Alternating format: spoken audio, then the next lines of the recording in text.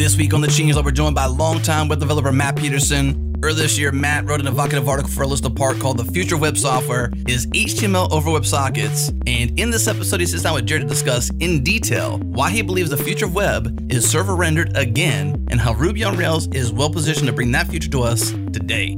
Big thanks to our partners Linode, Fastly, and LaunchDarkly. We love Linode because they keep it fast and simple. Check them out at linode.com/changelog. Our bandwidth is provided by Fastly. Learn more at fastly.com and get your feature flags powered by LaunchDarkly. Check them out at launchdarkly.com.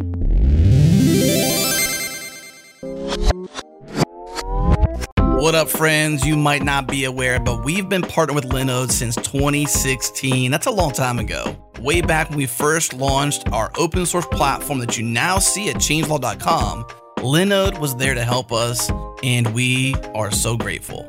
Fast forward several years now, and Linode is still in our corner, behind the scenes helping us to ensure we're running on the very best cloud infrastructure out there. We trust Linode. They keep it fast, and they keep it simple. Check them out at linode.com/changelog.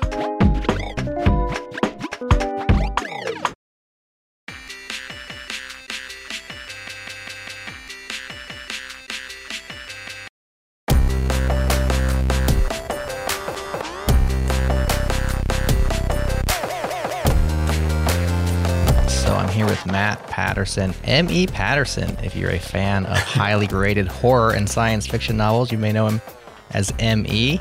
Matt, thanks so much for coming on the Changelog. Hey, thanks for having me. Happy to have you. And today we're here to talk about a fascinating article which you wrote for a list apart recently, which is sort of predicting where you think this whole web dev thing is going, which is a common topic we like to take up from time to time. We recently had Amel Hussein and Guillermo Rauch on the show talking about the future of the web. And I think your opinion differs from them. And so I was like, ooh, this is a very interesting opinion. A lot of those topics are about pre-rendering, about Jamstack, about the edge and CDNs and where they think things are headed. But you have kind of a different idea, which has been percolating for a while. Happy to hear about it. First, tell us some of your personal history in web development. You've been doing this a very long time. Is that right? Yeah, it's been a while. This will date me, but I graduated college during the dot-com bust, which was a fun job market to jump right into. But I actually started out my career doing stuff all the way back to Cold Fusion. I did about 6 years of PHP development. I bounced around from company to company, different little startups that flamed out that were doing all sorts of different things, from publishing to, hardware to video games. And then I've been in the education space for quite a while too, actually at two different higher ed institutions. And so, I took up Rails around about 2006, which I think puts it right at about the 1.0 release. Yeah. And I've been a Rubyist and a Rails developer since. I've also done a fair amount of Python, some machine learning AI stuff, some of which I do for my current job with the Texas State Technical College. So yeah, I've been building web software for quite a while. Yeah. And have you seen a lot of tools and techniques come and go and the trend cycles and all those kind of things? So an interesting perspective to share for sure. Yeah. So this post you wrote is called "The Future of Web Software is HTML over WebSockets." And in that, you do give a brief history of some of the web development techniques over the years. You start in 2005. So we have your personal history. Mm-hmm. But give that brief rundown of like what you have seen happen over the last, I guess it's been, 10, 15 years of people trying to improve our processes of making web apps. Yeah, I guess you could start at like the two biggest sort of sides, right? Which is we started with the notion that everybody's computers were, too weak to do anything of real use. And so we had to have big servers, and you connected to these big mainframes. You can go all the way back to the quote unquote microcomputer days, in which everything was served from the server and all your computer really did was just show stuff on screen. Today, where there's been an increased push to move everything into JavaScript and effectively push all of that onto the memory and CPU of the client computer to do pretty much as much computation as we can get away with up there.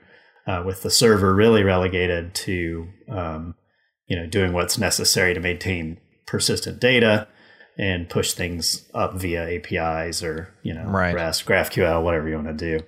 And so, along that time, a lot of the stuff that I've seen sort of change is how much we sort of waffle back and forth between those two sides. How much do we push to the front? How much do we keep in the back end? And I've seen that pendulum kind of swing back and forth a little bit.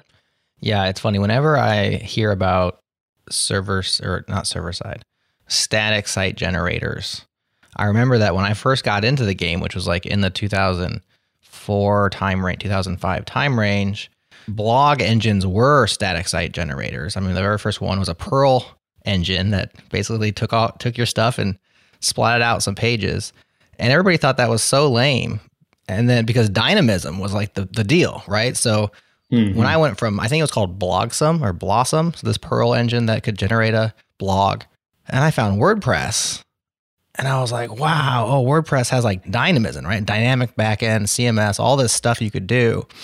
And I could change the way my page rendered on the fly, depending on logic, right? Depending on the client, depending on the time of day, signed in, signed out, all these things. And everything went server-side to a certain degree, server-side rendering. And this was probably in the time frame that Rails emerged and said, here's a way of doing that well, right? Let's do convention over configuration. Let's do these things, make it as easy as possible on the web developer so they can be productive, etc. And then over time, that became passé, and SSGs have lots of benefits. Static sites have lots of benefits, especially around peace of mind of your site not going down, and with at least the pre-rendered HTML. And so people started heading back in that direction, and single page apps became a thing because now we have all these tools, we have all this functionality inside the browser, and our clients are getting smarter, like you said. I mean, smartphones came about. Every year, the iPhone's CPU got better and better, and Android, shortly behind it. And people started putting more and more stuff into the clients. And so what did we find, though? Because one of the things that you say in this article is like, we do a lot of work to get that single page application going. And so what we found was dragons. I mean, some people still think SPAs are the way to go. And I think in some circumstances they may be. Everybody's situation is different. But what do you think goes on with a single page app that maybe people don't expect, or what they find as they get going into it? Sure. Yeah. And, and I've never been, caveat here is I've never been the sort of guy to say there's like one tool to rule them all. Sure. Or, one web framework and no one should ever look at anything else. I've certainly done a couple in my time. I've built SPAs. I've done React. I've done Ember. One of the lenses that I look at this through a lot, especially at the point that I'm at in my career, is, beyond just what's good for an individual developer building some software by themselves, what's good for a team of developers that's working for a business, or in my case, a nonprofit, that have a goal that they're trying to meet, whether that's a revenue goal, whether that's getting their unicorn off the ground, whether that's, as in the case of Skills Engine, actually getting more people better jobs. And the faster you can get to that goal, the faster you can, outrun your competition, right. The faster that you can solve the societal problem that you're hoping to solve.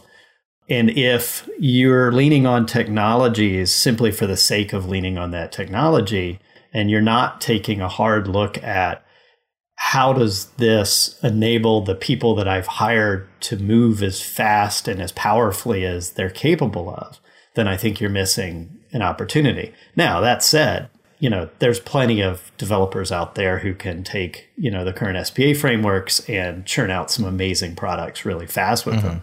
I'm certainly not trying to say that like, this is a failed, technique that can't be used to do anything useful. Obviously, it's great, but I think it's worth sometimes taking a step back, especially if you're a startup, especially if you're trying to run lean, and look at, well, do we need to be building effectively two apps, oftentimes in two repos, and then gluing them together with, JSON being serialized and deserialized back and forth, and then all of the state management issues in terms of managing how you keep your front-end state data store in sync with your back-end database? Do we need to bite off all of that to achieve what we're actually trying to achieve as a piece of software. In some cases, sure, yeah.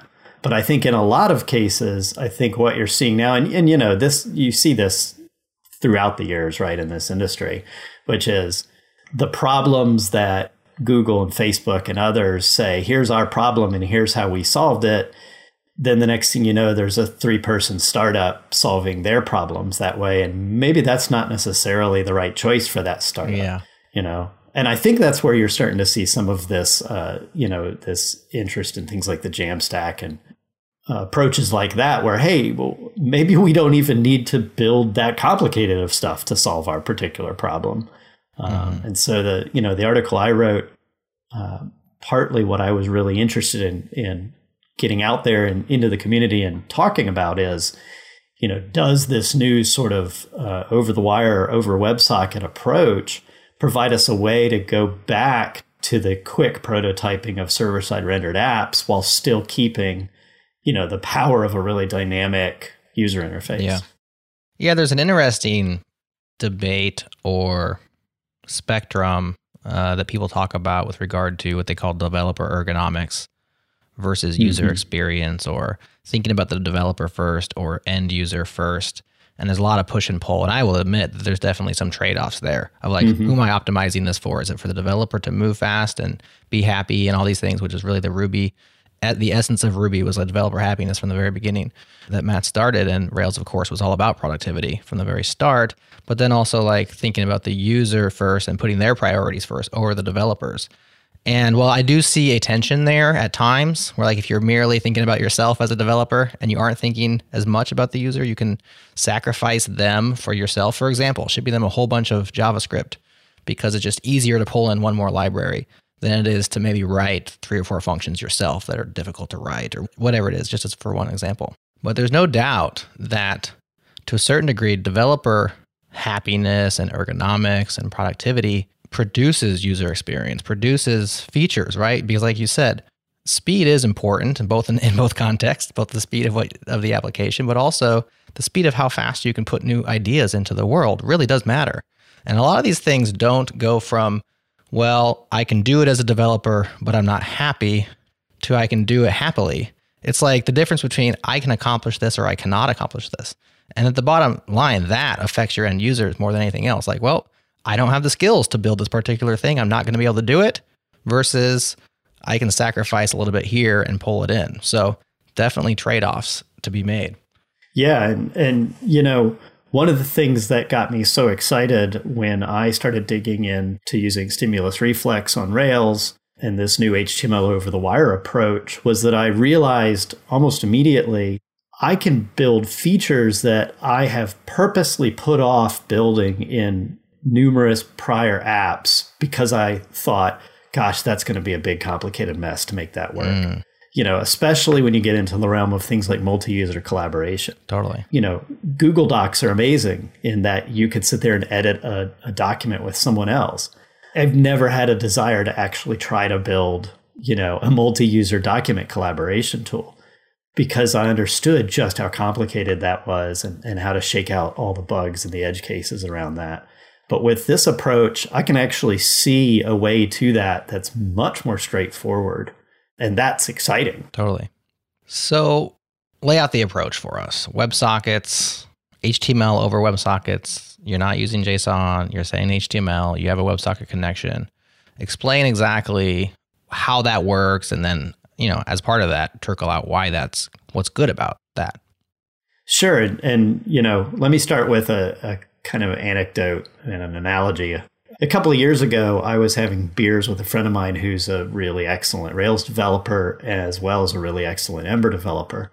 And he had been spending most of his career recently, you know, working in both with Rails as his API and Ember as his front end. And, you know, we were just talking about this sort of topic, the future of what the web's going to look like. And I posited, because, you know, I spent a couple of years in the video game industry, that, you know, if you look at game companies that are doubling down now on this notion of a sort of thin terminal streaming future, right? And say whatever you will about Cyberpunk's issues, right? You know, the fact that it actually runs reasonably well on Stadia is nothing short of astounding. And, the game industry would much rather push towards that than asking everyone to buy an $800 monstrous gaming rig in a tiny box that you put in your living room, right? And so I posited with my friend, well, wouldn't web apps ultimately go the same route as broadband, penetration increases across the country and the world? Wouldn't the right approach be to ultimately get to where if I'm a business that's serving you a website, I'm paying for all the cost of serving you that site. I'm not, without your consent, jamming megs and megs of JavaScript onto your device and asking your device to give up, 60% of its computing power in order to look at my website. And so, at what point do we say, hey, you know what, there's a way that we can give users on this sort of thin terminal approach just as rich of an experience, but everything is constantly just being pushed to them, streamed to them, if you want to use the video game approach from the server side. And so, he thought, well, that's an interesting idea. And we kind of dropped it at that. Fast forward a few years, and I discovered Stimulus Reflex. And of course, that kind of was born out of Chris McCord's live view over in the Phoenix framework. And I thought, gosh, this is kind of that. So, to your actual question, the general approach, and whether you're really using WebSockets or like Basecamp's new Hotwire library can even sort of fall back to just using Ajax to essentially accomplish the same thing. But the idea is that rather than have a server that's presenting an API of raw data, right, your list of users from the database or your list of widgets, instead, just like in the old days of a server rendered app where you would push a whole HTML page to the front end on every, click, every action, every page change. Instead, what we're going to do is we're going to send you the full page to start. And then any action that you take, just like if, you're in an Ember or Angular app, we're going to have a seamless interface because what we're actually doing under the hood is sending that request down WebSocket and telling the backend, okay, this is what the user wanted to change. But unlike the HTML request response cycle, all we're really doing is telling the backend to do this, right? So it changes the database, changes state, whatever. And then it on its own terms, because you have an open full duplex socket connection, can then just tell your client, hey, you know what? I need you to change this chunk of the DOM. So the silly example is you create a button and a little counter. And when you click that button, it just tells the DOM to replace that number with another number. But the point there is that the backend knows what number it just told the DOM to change to, right? It's not the front end has a data store and the back end has a data store, and gosh, we hope that they're in sync, which is where, a lot of the complexity comes in, right? It's not that it's an impossible problem to keep those in sync, but the complexity of, well, what happens when the back end just flakes out on what the user just told it to do from the front end. So now you've already updated the front end to make it look really slick and fast, but now the back end didn't actually do the thing. So then the front end has to have some code to then figure out how to roll back the visual change it just made. Right. Right. And vice versa. What if the back end did something, but the front end never got the response for some reason because you're on an unreliable internet connection? And every hour you spend working on that problem is an hour you're not working on pushing the application forward, right? That's exactly right. Yeah. That's an hour. I really liked the phrase that I heard in one of the Discord channels I hang out on. It's, use tools that give you a surplus to do awesome. So if you're using your time and your energy and your brain power to do mundane things, then you're not doing awesome things.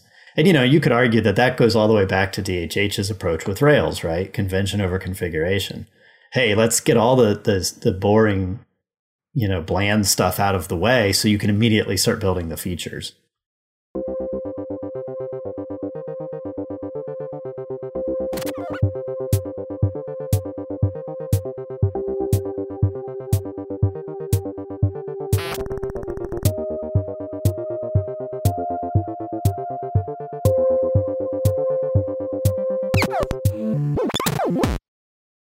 Our friends at Retool help you to build internal tools remarkably fast. Stop wrestling with UI libraries, stop hacking together data sources, and stop trying to figure out those access controls. Start shipping apps that move your business forward. Learn more and try it out for free today at retool.com/changelog. Again, retool.com/changelog.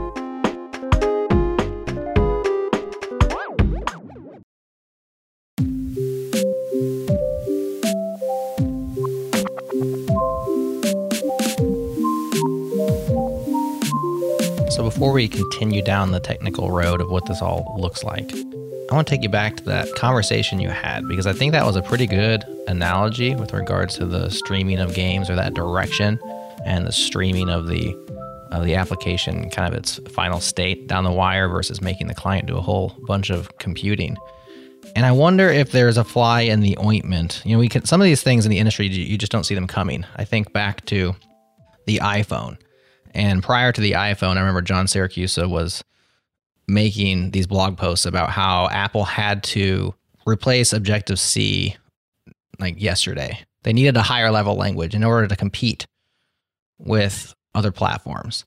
And then the iPhone dropped and the App Store dropped, and the iPhone's computing power compared to desktops was just minuscule.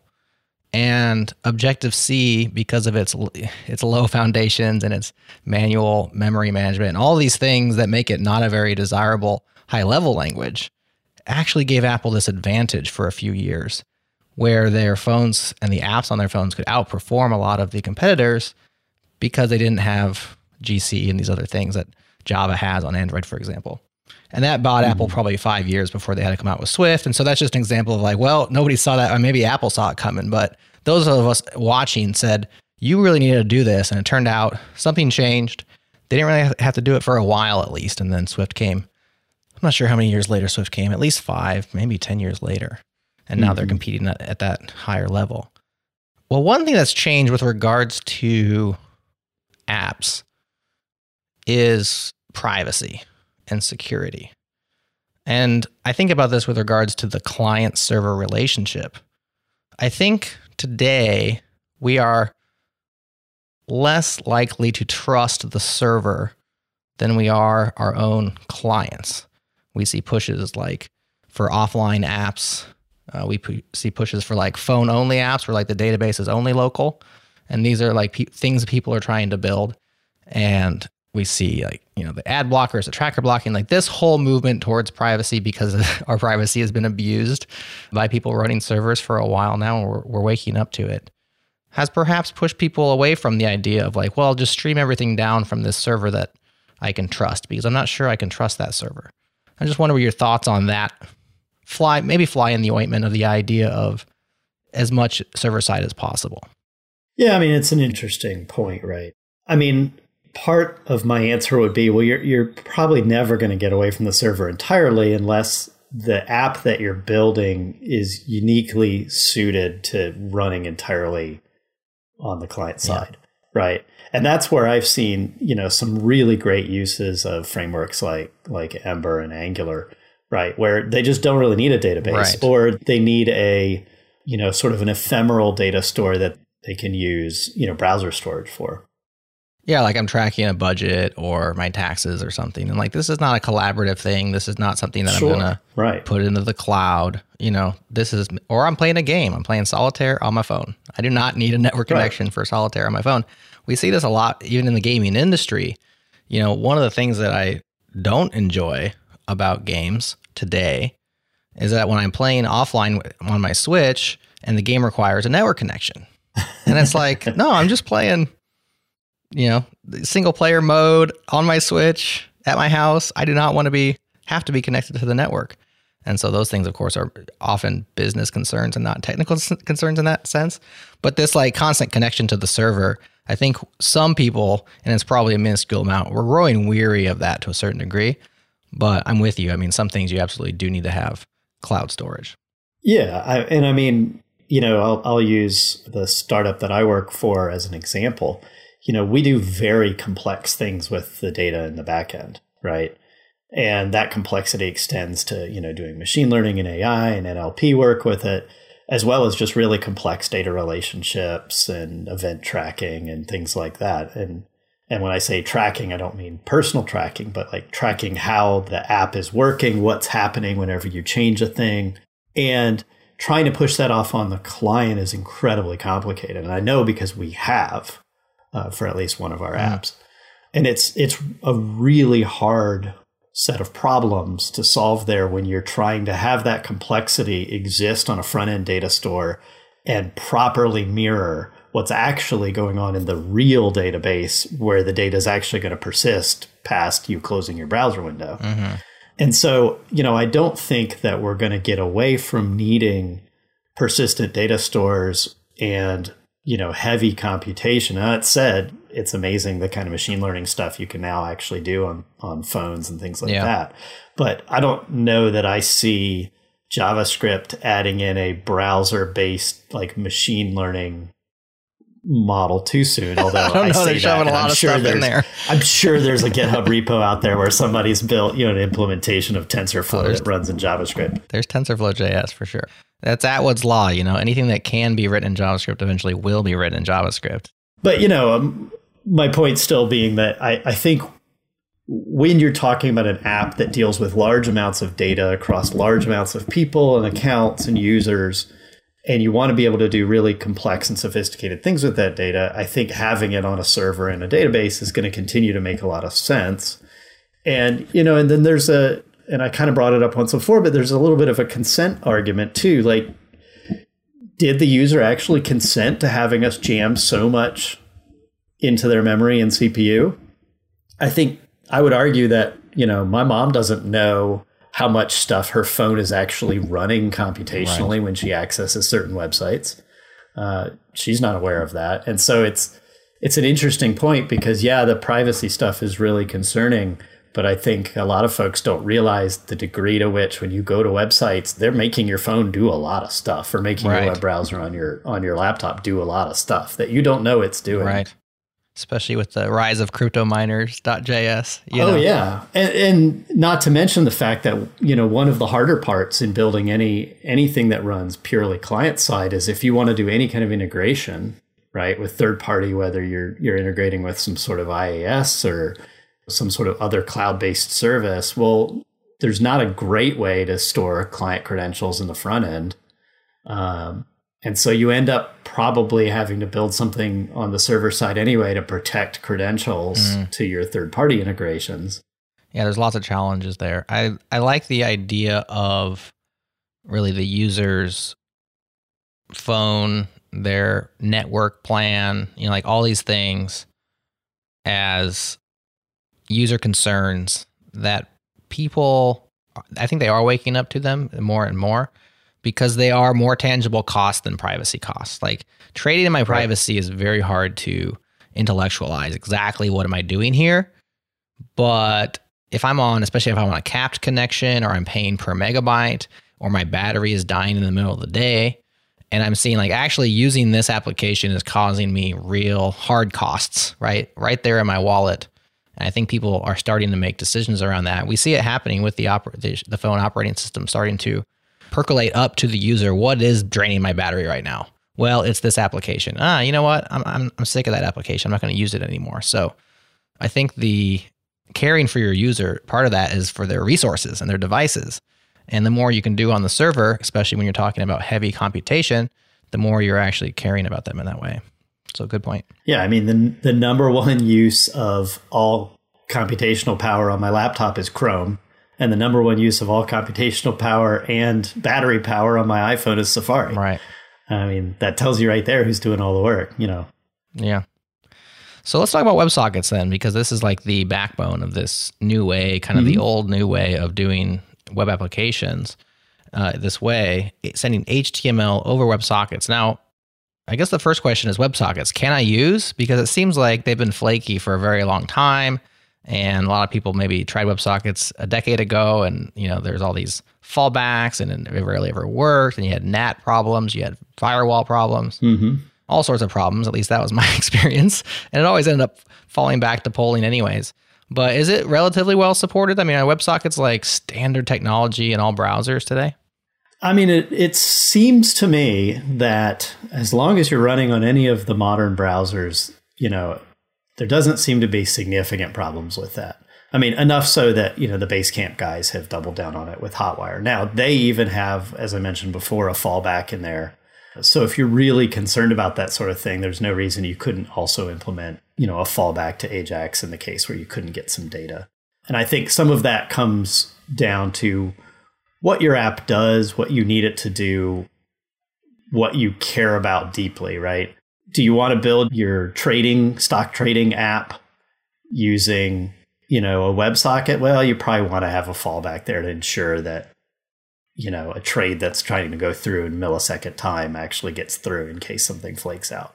That said, the apps that I've built so far with this approach, I've had almost no issues in that respect. Like with modern browsers, they work just fine. And if anything, most of the time the issue is either something I created myself with bad code or, an internet problem. Like I actually lost my connection, at which point, it doesn't matter. None of your stuff's going to work.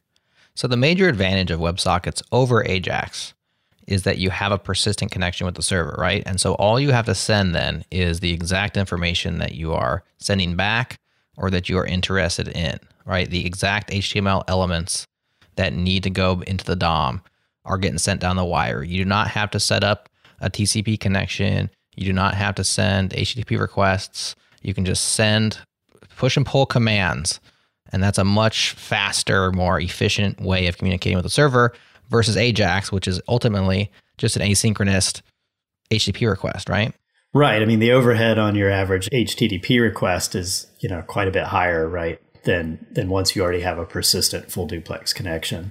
So, we're talking, a button click sends a tiny bit of information down the WebSocket that says they clicked this button, right? And depending on the framework, if you're using Stimulus Reflex or Hotwire, there's going to be some other stuff wrapped around that to tell the backend what's going on. But it's, a minor amount of data. And then the backend, depending on how precise you want to make it, can be everything from what Stimulus Reflex's default mode does, which is it literally just lets Rails re-render the whole page and send that whole page HTML back up, and then has the front end use the Morphdom library in JavaScript to just surgically alter the DOM to match the new HTML, which makes it look really slick and fast without you having to worry on the server side about, figuring out what you need to change. You just re-render and it's like you're building an old school server rendered app, and yet it feels new school, so to speak, on the front end. But you can also fall down all the way to selector modes and things like that, where you say, actually, I'm just going to send this, node in the DOM changed because I know that that's all that I need to change for this particular user request. And so that can get down to, tiny amounts of data. It's just a little HTML fragment, right? And there's nothing, as I pointed out in the article, there's really nothing stopping you from also just sending up text, right? I mean, it's a WebSocket. You can send up any data you want. You don't have to send HTML. You could literally just send a number back if you know that that's all the front end needs to change. So let's take a very specific example, because one of the things that you do say with WebSockets and this way of writing apps is good is you can do form validation. And one of the pains of my life is writing the same form validations in two places because it just hurts, So I have it on my server side because you cannot trust your client. So you must have your input validation server side. If you're not doing that, you should stop listening right now and go change your code and do that server side before some client you can't trust sends you things that you don't want. But then you also want that in the form, right? Because it's slow to I'm going to fill out the form. I get so mad even to this day when I fill out a form and I submit it and it round trips and comes back and there's things that were wrong. It's like, you should have told me that while I was filling it out. So this is a classic, in the browser thing you want to do. So there's been solutions over the years of I can write it on my server side, but then I can matriculate that logic via some reflection in JavaScript and this linking between, inputs and form fields. And I can have it written in one place and kind of just matriculate it over into my JavaScript. And that's been, moderately successful. You have a lot of people that just write it in both places. It's I'll just do it in the front end. I'll do it in the back end. And sometimes that's different people on different teams. And so that logic, like you said, the logic gets bifurcated at some point. But speed has always been a problem when it comes time to doing that. So some things are easy, even if you're doing like I'll just generate the JavaScript to do the same validation. Email addresses, right? This has to be a number. Those kind of things are easy. But the hard one is uniqueness, because uniqueness has to live where the source of truth is, and the source of truth is the database, right? So you always have to kind of round trip for a uniqueness check. And so what I was reading into this article, you're saying, well, you can do form validation over WebSockets. And I'm wondering, like, it's always been too slow to do that round trip in a way that's like interactive, right? Like I'm waiting for the server. I remember even Twitter used to have like a username uniqueness validator, right? You type it in and it would sit there with a loading spinner and then be like, I'm sorry, this username is taken. Well, that's because they're checking their whole database of users to see if that handle is available, right? Does WebSockets provide enough of a efficiency improvement over AJAX style requests to where those kind of checks can also be just server side only, and you're just asking the server, like, is this valid? Is this valid? Is this valid? Does that feel pretty fluid? Or is that a thing where you kind of have to throw a loading spinner in there and wait? I mean, for the most part, I think yes. Right now in the Discord channel that I like to hang out with some of the folks that created Stimulus Reflex, and we talk about Hotwire and a bunch of these other approaches. One of the caveats we'll always throw out there is, well, do you really need to do that? Right?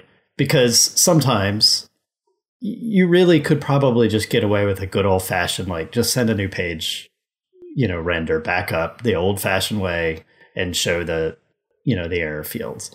And imagine, I don't know, some part of your app that's very rarely used, but has a form in it that the user can can type in. Does that user really need to know that fast? Are they okay with, it's got 3 fields, and if they didn't fill one of them out, it tells them that it's not there. The uniqueness check, you're right, is an interesting example, because that's where you then can get into issues around, well, how fast can you make a uniqueness check on your backend, right, irrespective of what front-end technology you're using?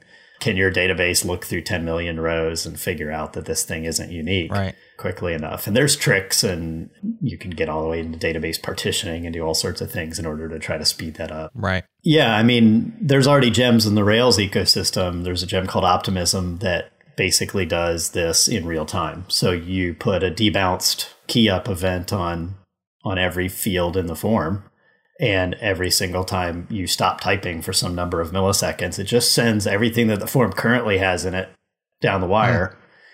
It instantiates a new Ruby object on the back end, runs it against the validator, and if it says false, it just sends the HTML back up to change that form with all the errors written out, and you can say exactly what was wrong, right?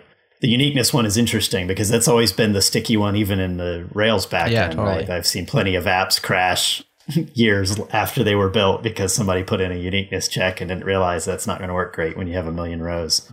So that one, maybe for your example with the Twitter one, maybe that's a field you exclude from the debounced key up.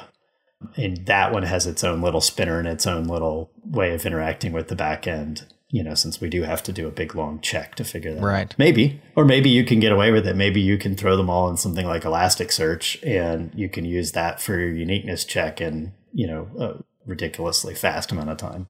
Or you can just ship your entire users table into the browser, and then it'll be instantaneous. Hey, why not? There's no security issues there.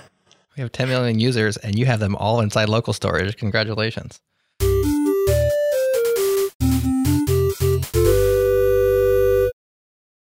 This episode is brought to you by our friends at O'Reilly. Many of you know O'Reilly for their animal tech books and their conferences, but you may not know they have an online learning platform as well. The platform has all their books, all their videos, and all their conference talks. Plus, you can learn by doing with live online training courses and virtual conferences, certification practice exams, and interactive sandboxes and scenarios to practice coding alongside what you're learning. They cover a ton of technology topics: machine learning, AI, programming languages, DevOps, data science, cloud, containers, security, and even soft skills like business management and presentation skills. You name it, it is all in there. If you need to keep your team or yourself up to speed on their tech skills, then check out O'Reilly's online learning platform. Learn more and keep your team skills sharp at O'Reilly.com/changelog. Again, O'Reilly.com/changelog.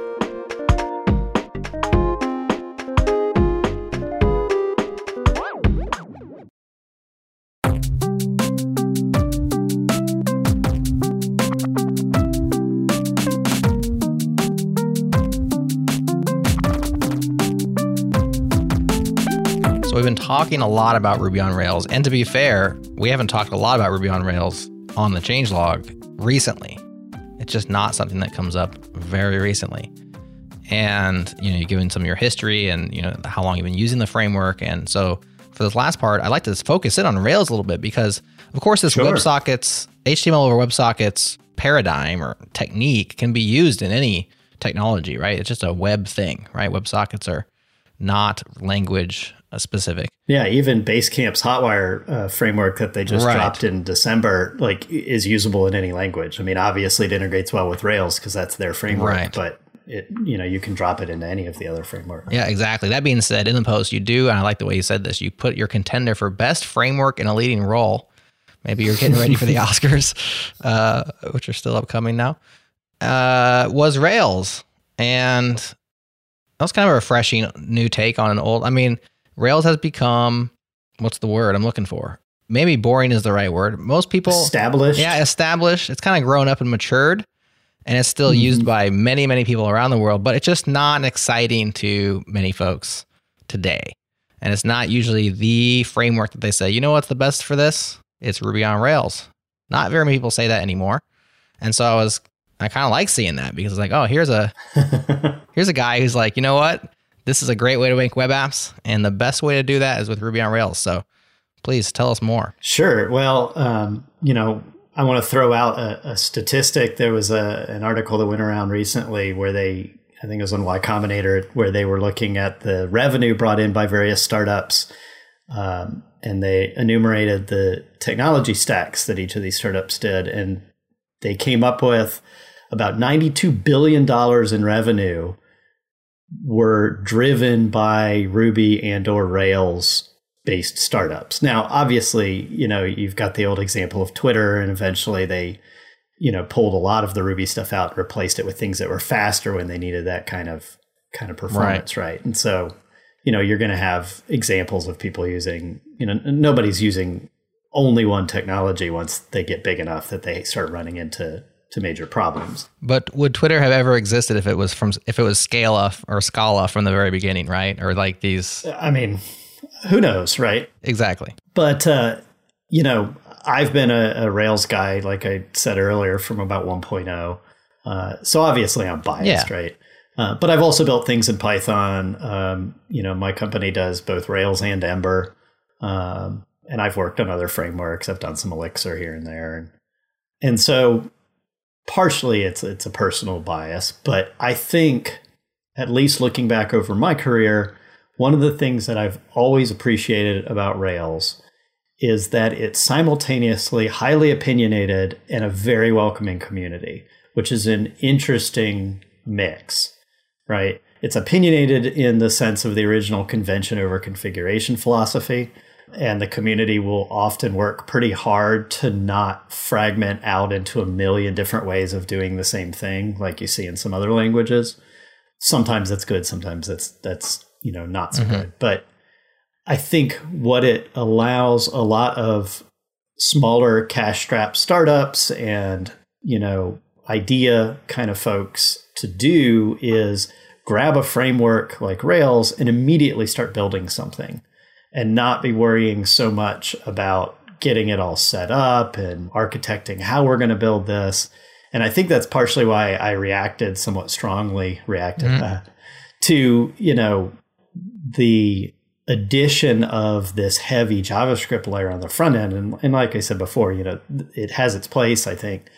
But the ability to get in quickly and prototype things with Rails to get an idea off the ground, I personally don't think that there's a framework out there that is quite as competitive.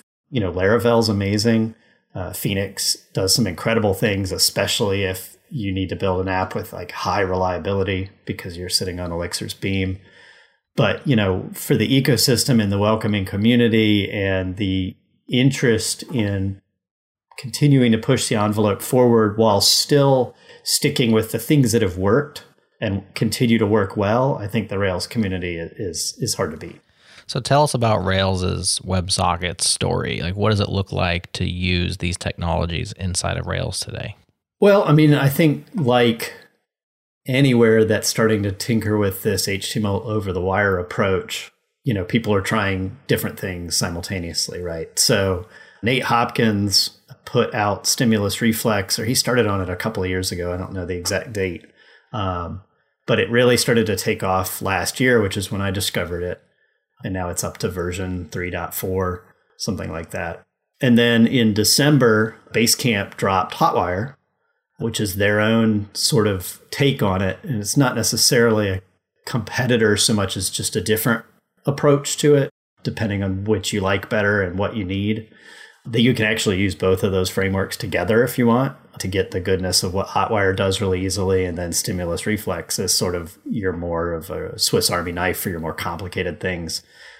That's my take on it, at least. And different people have different takes, but they're both really great frameworks. And so your options there are starting to expand. There's another one that I'm forgetting the name of right now that also came out that kind of does a similar thing. So there's a couple of different libraries in the community, at least on the Rails side, that do this HTML over the wire approach. And some are kind of starting with the notion of like the model itself informs the front end directly of anything that needs to change. Others like Reflex kind of are more of an alternative to the controller when you want to have reflex-based actions. So there's a wealth of options appearing. I don't know if we're going to see those all collapse into, one thing the way Rails and MERB collapsed years and years ago, or, if they're just going to sort of like user authentication, just going to sort of hang around with there being some that are kind of the big ones that most people use, and then some that are, more niche for if you have certain kinds of feature needs or certain kind of problems, or you just prefer their style. Yeah. Hotwire is interesting because it seems like in the past, DHH would have just put this into Rails, right? He would have been like, this is how Rails works now. And he didn't do that. They released it as its own deal. As I understand it, I believe Rails 7, they're planning to have it be built in. And I believe I just heard that Rails 7, they're planning a release of it this year, 2021. Okay. Now, I may just be repeating rumor, but... but now we're repeating it to a bunch of people, so it might as well be true at this point.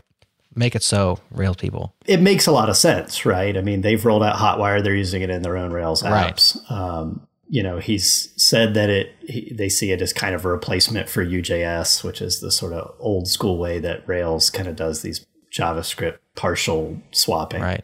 So it might get in there. It makes some sense that Rails 7, or at least somewhere beyond Rails 7, would start building in Hotwire. Yeah. My guess is, like Stimulus JS, it will be one of those things that you don't have to use if you don't want to, but if you want to use it, it probably will be really easy to just integrate. It'll be part of the Rails way. Yeah, I mean, you've already got Action Cable and all that stuff built into the framework, right? So you've already got all of the WebSocket cabling stuff is already there. So it's just a matter of, do you want to use this way of adjusting your DOM on the fly? Don't call it a comeback because Rails has been here for years. I'm not quoting you to you, but I like that line as well as an old LL Cool J fan. Have you used this approach? Have you built anything? Have you kicked the tires on what this actually feels like in practice? Yeah, absolutely. The sort of starter app that I built, kind of going back to last year in the middle of this pandemic, I have a dad's D&D group that includes my brothers-in-law and a couple of other dads. And we get together, and play on Zoom. And I was frustrated with some of the different tooling out there. Things like Roll20 are amazing, but I don't really need all of the stuff that it does. I don't really need battle maps and all that kind of stuff. So I wanted to build something that was sort of more tailored towards my group and what we needed to, sort of track our gameplay while we were playing virtually. And so I said, well, I'm just going to build my own app. And so I started building it using Stimulus Reflex on Rails 6.1. And that bought me, easy chat integration, which, pretty much works as well as, Slack and other things like that in terms of, just being able to quickly chat, and you have emojis and all that sort of stuff. Built-in dice rolling, built-in multi-user notifications. So, when you're tracking things like combat, if I take an action, everybody else that's currently looking at the table sees those actions happen. Mm-hmm. These are not amazingly new things, but the difficulty of building those things with prior approaches was always really daunting. And I built most of this stuff in a couple of weeks, only working nights, like after the kids had gone to bed. So, anybody that has kids knows that, you get like a good 2 hours maybe before you fall asleep. Right.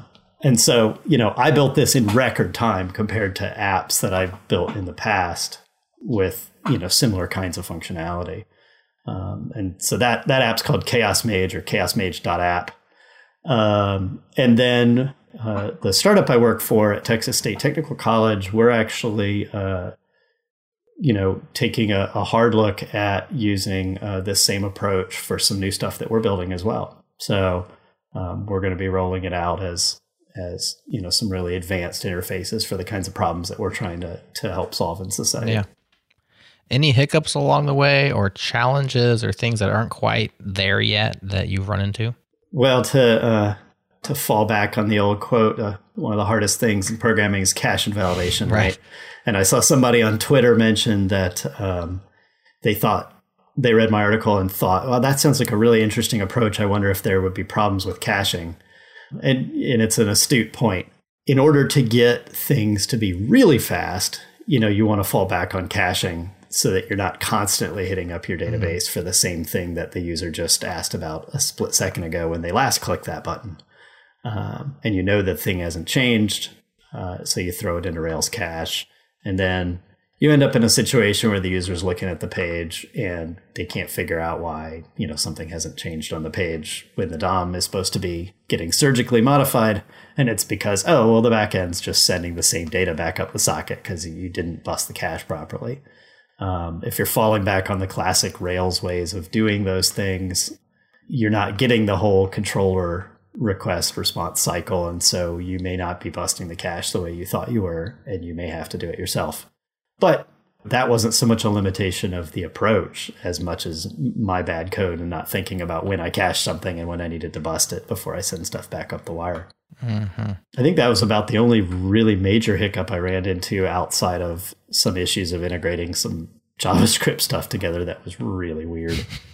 Some of the dice rolling graphics libraries are pretty insane. Gotcha.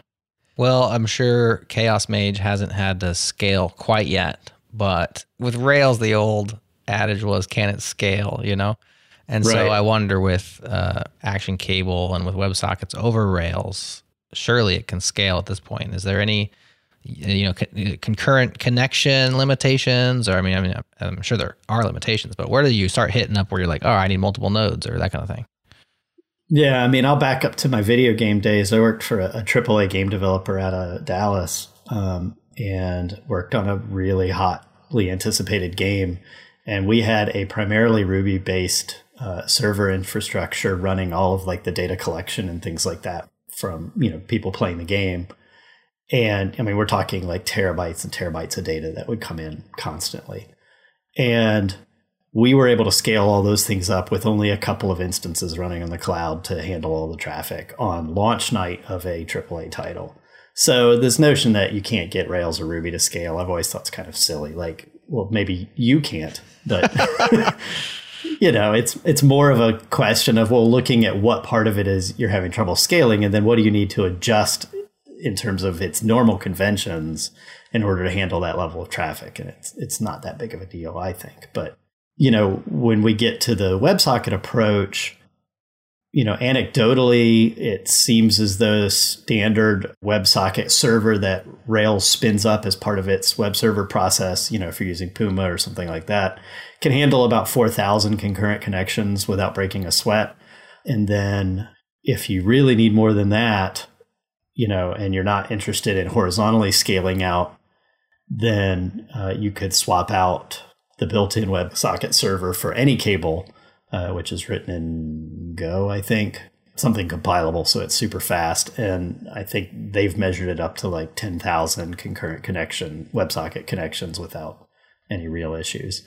And then, of course, you can just horizontally scale beyond that, right? If you've got that much traffic coming in. It probably depends to some extent of what you're doing on these sockets, right? If you're relying on entire full page reflexes, for example, it's going to be, you're going to be doing a lot more work than if you're doing a lot of little surgical DOM changes. Well, Matt, we have just a couple of minutes left. You want to tell us about your books real quick? Why not? Squeeze it in there. Sure. Yeah, sure. I love talking about the books. Yeah, I don't know. I actually got an English degree from college, so I have no business doing any of this software stuff. But, fiction writing was always a hobby of mine. And I decided a number of years ago to sit down and start writing some books. And this was sort of back when like the TV show Supernatural was really hot, and like demons and angels and supernatural stuff was kind of the hot thing. And so I've written 2 novels kind of in that vein, centering around a guy in Las Vegas who his sort of supernatural ability, if you will, is that he's possessed of just horribly bad luck for everyone else around him. And that gets him sort of wrapped in a whole world-ending plot with demons and angels.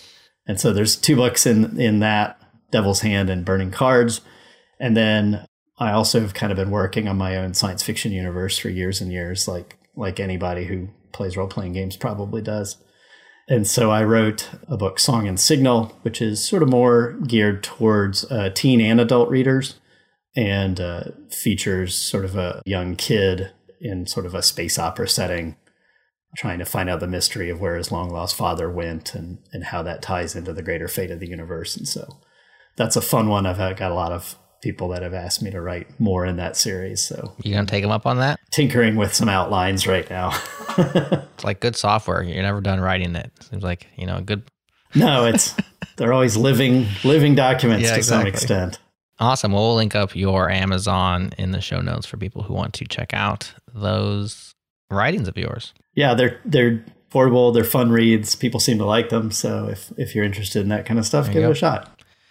Well, Matt, thanks for coming on the show. Thanks for beating the drum on this new/old, but still new style to build web apps, HTML over WebSockets, sharing your enthusiasm for this and for getting more people to think about it.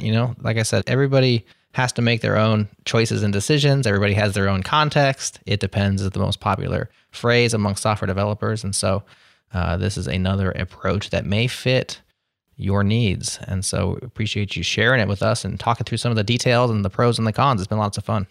Yeah, thanks for having me. And, I want to tell everybody again, if you're out there writing software and you're thinking about what technologies to choose to do stuff that lets you do awesome, because then you can finish doing awesome, deliver that to people that it matters to, and then spend your time on your family and the things that you love instead of spending your time wrestling with obscure technical details. Well said. All right, thanks. We'll talk to y'all later. That's it for this episode of the Changelog. Thanks for tuning in. If you aren't subscribed yet to our weekly newsletter, you are missing out on what's moving and shaking in software and why it's important. It's 100% free. Fight your FOMO at changelog.com/weekly. Huge thanks to our partners, Linode Fastly and Launch Darkly. When we need music, we summon the Beat Freak Breakmaster Cylinder. Huge thanks to Breakmaster for all their awesome work. And last but not least, subscribe to our master feed at changelog.com/master and get all our podcasts in a single feed. That's it for this week. We'll see you next week.